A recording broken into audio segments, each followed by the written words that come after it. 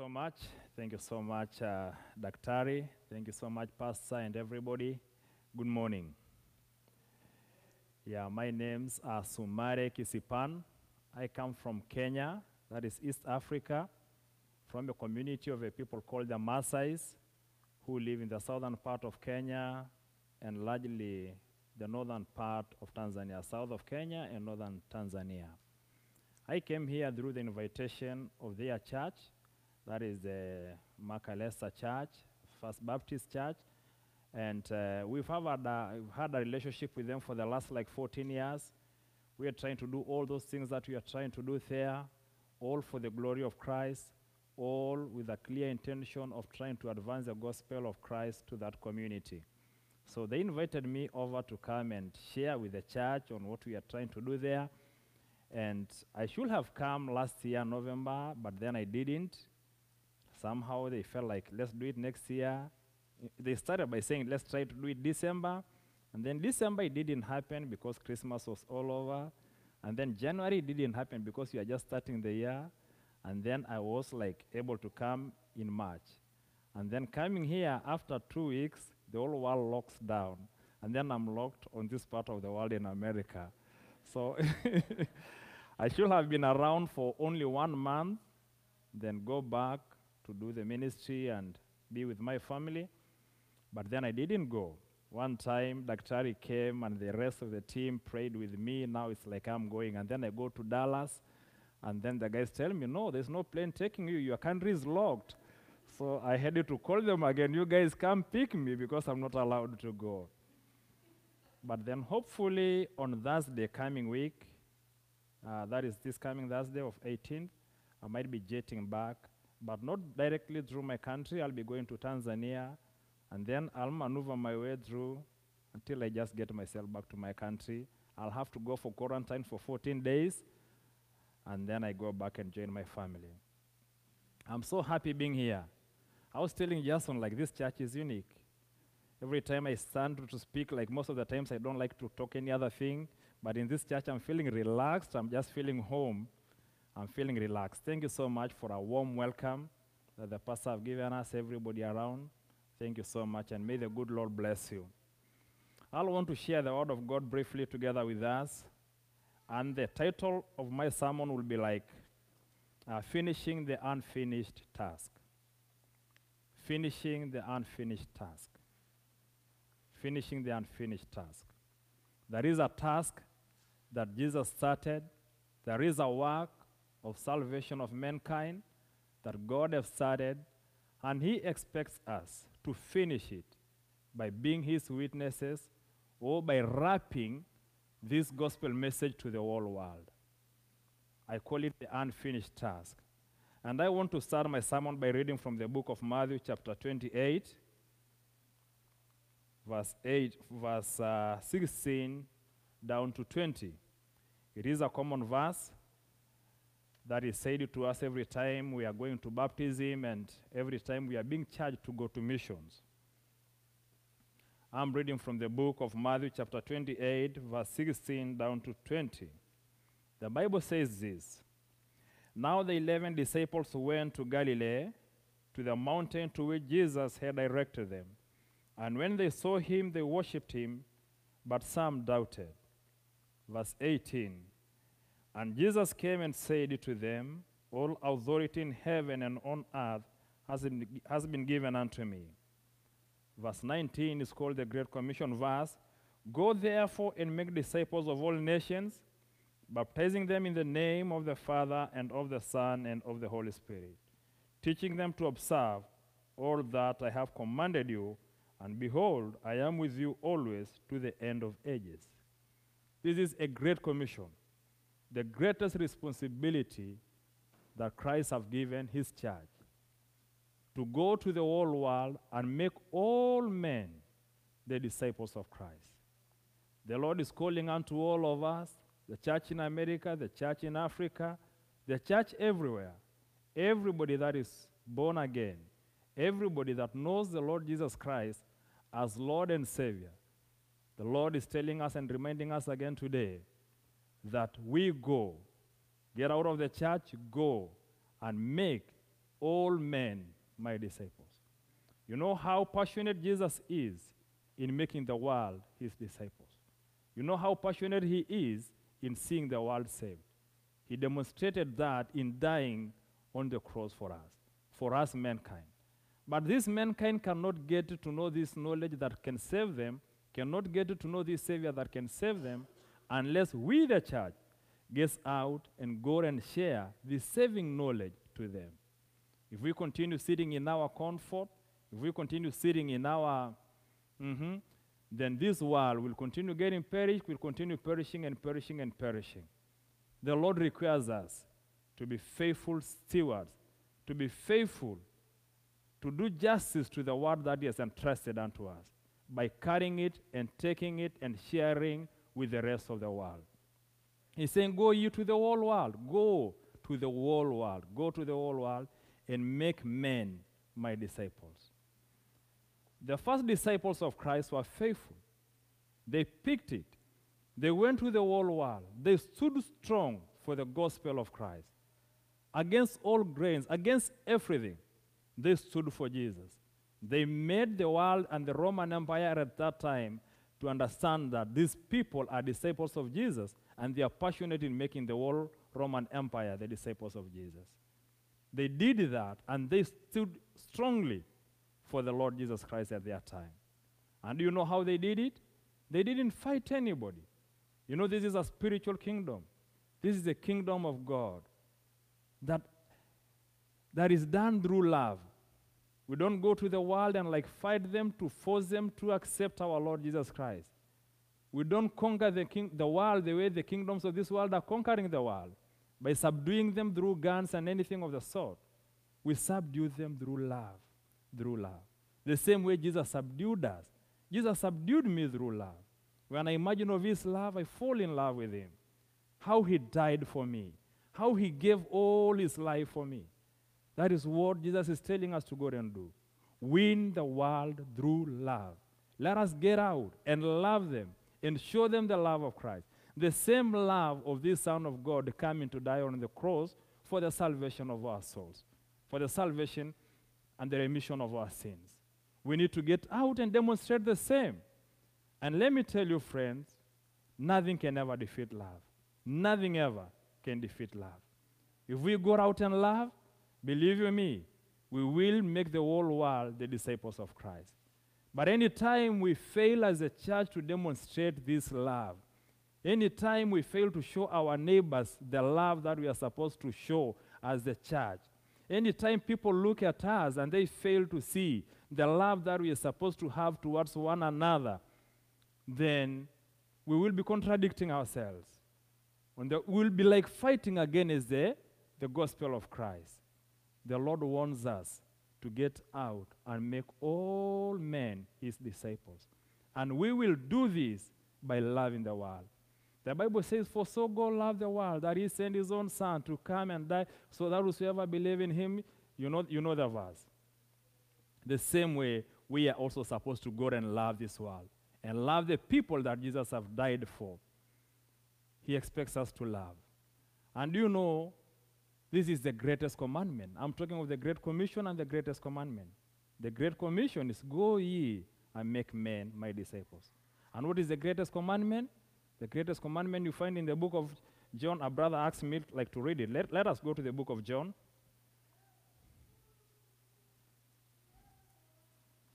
Chapter 13, verse 35. John chapter 13, verse 35. And I'll ask somebody to read for us. Maybe the pastor's mama. Mama, read for us.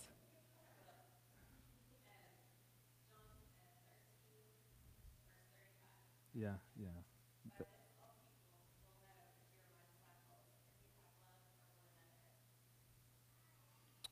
Praise the Lord. Let us start from 34. I'm sorry.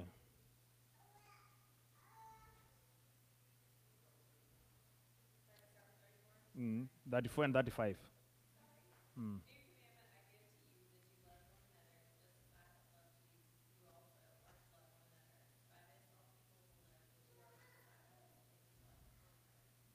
Hallelujah.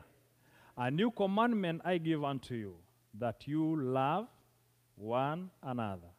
And then he says that, and when you love one another, then the whole world will know that you are my disciples. When we love one another as a church, when we love one another, when we love our neighbors, when we love one another, when we love them when they hate us, when we give them the other cheek when they slap us on this other side, then they will know that surely these people are the disciples of Jesus. And through that, we continue to win them. We continue to win them. So I'm calling you people. Maybe God had wanted me to stay this long, maybe to get an opportunity to share this word that I'm sharing with you. I have no doubt about that. God have ordained this all along. He knew like I needed to be here. That's why he has kept me maybe, and he has created an opportunity for me to be here. That I come to tell us that there is a task that is not yet finished. The task of making the whole world the disciples of Jesus. And we can only do that if we choose to love in our hearts. Anytime we have hatred against them that are not born again, we miss a big time. We'll miss it completely. But if we continue loving, seeing the Muslim like what we are trying to do in Namanga, they have big hatred for us. They see any tourists from America, they just feel like they want to kill. They are full of hatred. They hate us to the core. But you know, one time they fall sick, and the only available hospital is owned by a certain Christian lady. So they go there to be treated. And when they are being treated, this mama demonstrates love to them. Sometimes she treats them free of charge. They're struggling to have money even to be treated, you know. But this mama demonstrates love to them. When they are delivering babies, you know, they have to go to the hospital. And this mama tells them, oh, call on the name of the Lord. This mama continued pouring his heart and his love on them. On the process, many have come to know the Lord because of the love that this mama is demonstrating on them. Even us. As we go out there, how many people are we mingling with? You are a businessman, you are here. How different are you from any other businessman? Are you demonstrating the characteristics of a Christian in the place of your work? Are you a doctor? How are you demonstrating love? How different are you from any other doctor that is treating people there? Do you touch your patient and the patient feels like, oh, I'm feeling love from this doctor? I'm feeling a concern from this person? Do you know people will never understand you because of what you know? They will understand you and they will accept you because they have known that you care about them. When they get to know that we care, that we love them, believe you me, they will buy our story. They will accept us. They will allow us into their hearts. And then we shall share Jesus, and they shall come to know our Lord and Savior, Jesus Christ. I'm encouraging every one of us here to use the diverse gifts that God has given us as a mission field of reaching the world. Use the diverse gifts that God has given us. You've seen teachers that are faithful teachers and faithful disciples of Christ, using their talents as teachers to pass the gospel message to the people that they are entrusted unto.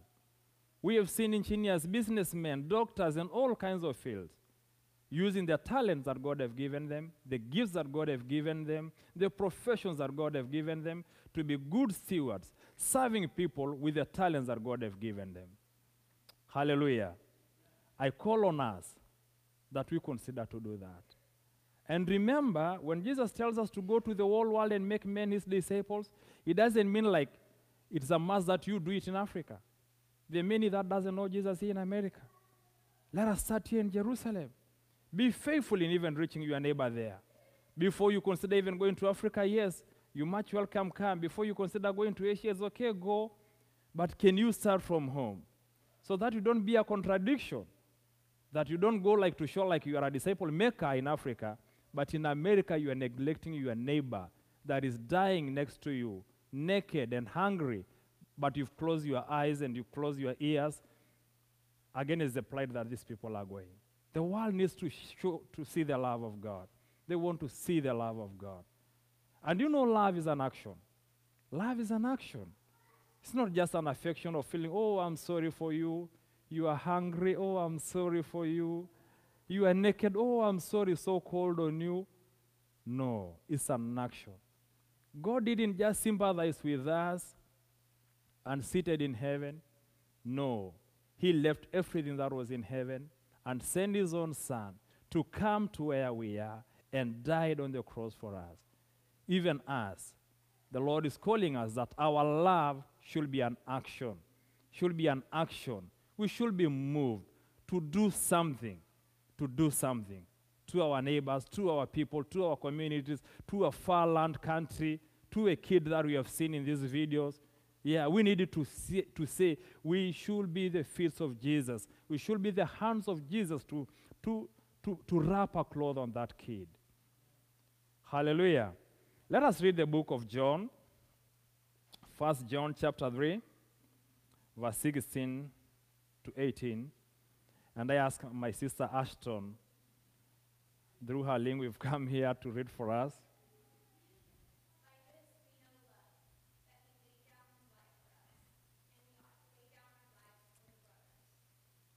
Mm-hmm.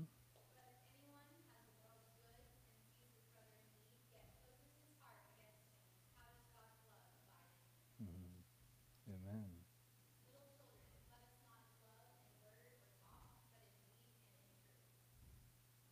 Amen. By this we know love, that he laid down his life for us, and we ought to lay down our lives for our brothers. By this we know love. By this we know love, that he laid it down his life for us, and we ought to also lay down our lives for our brothers. And believe you me, church, the day the church rises up to do this, we will win the world. We'll win the world. The church have come this far because of love, because of the actions of love, because of the actions that we do. They burned us alive. You know the story of the church fathers. They killed us. They did everything they could to the church. But the church have continued to conquer. The church have continued to take territories. The church have continued to, because we've continued to love. They put Jesus on the cross. They killed him there. By that evening, one of the Roman soldiers was already confessing that surely he is the Son of God, because of the actions of love. We needed to do it and do it and do it, laying down our lives for the sake of our brothers. And you see verse 20 is telling us, like, brothers, let us just not love by words, but let us do it by action. Because if you see your neighbor kid going naked, and you just say, be warm, or be okay, but you're not moved like to take an action and do something on that kid, then where is the love of God in that person? Why is the love of God in that church? We needed to say, like, we shall be a church that shall participate in being that feet of Jesus, being that hand of Jesus, being that hand of Jesus that can reach that kid and just feed that kid, or take that girl, vulnerable girl, from an orphan girl, bright and wanting to school, will just be the feet, the hands to take her to school.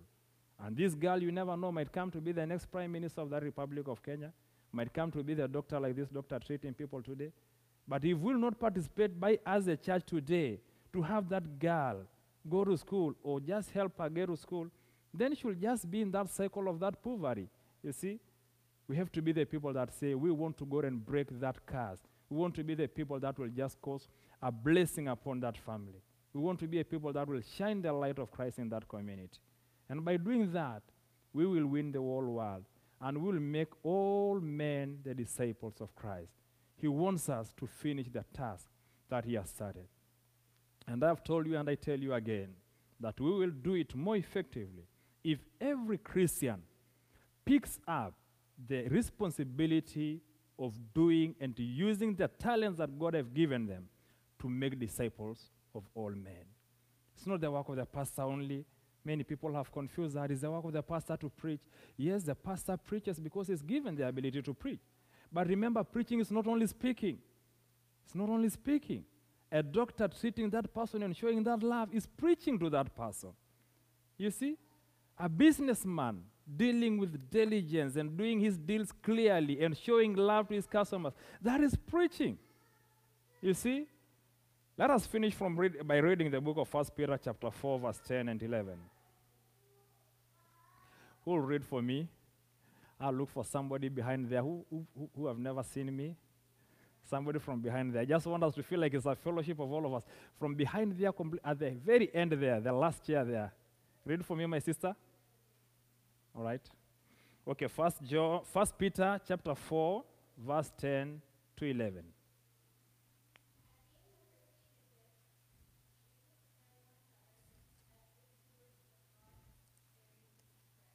Mm-hmm.